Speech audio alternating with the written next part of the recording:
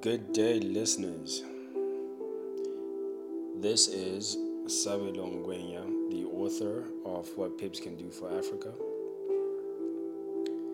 In this podcast, we'll discuss the inspiration, the underlying themes, the message, and the projected impact of the book.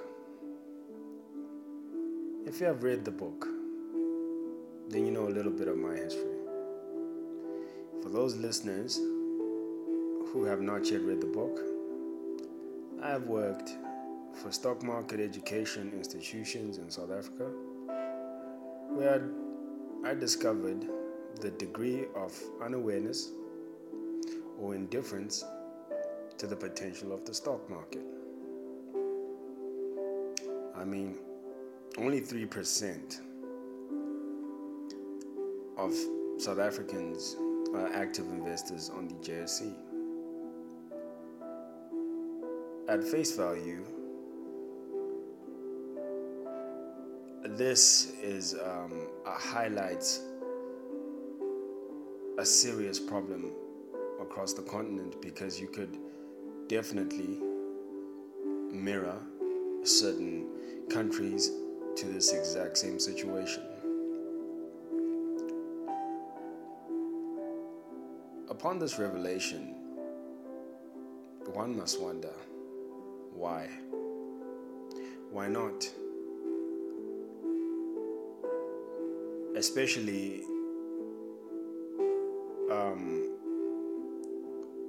when what the subject matter has a tremendous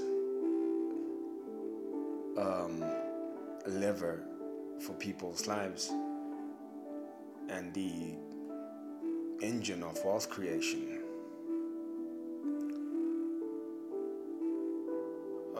These questions led to the inception of What Pips Can Do for Africa.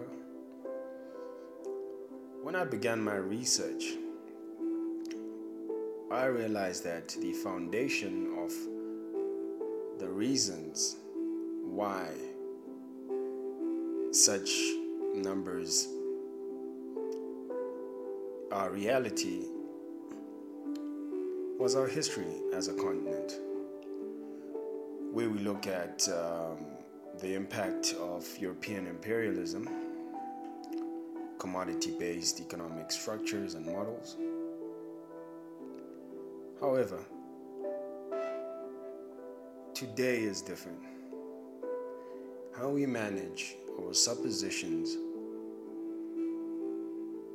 on this thing called money making or wealth creation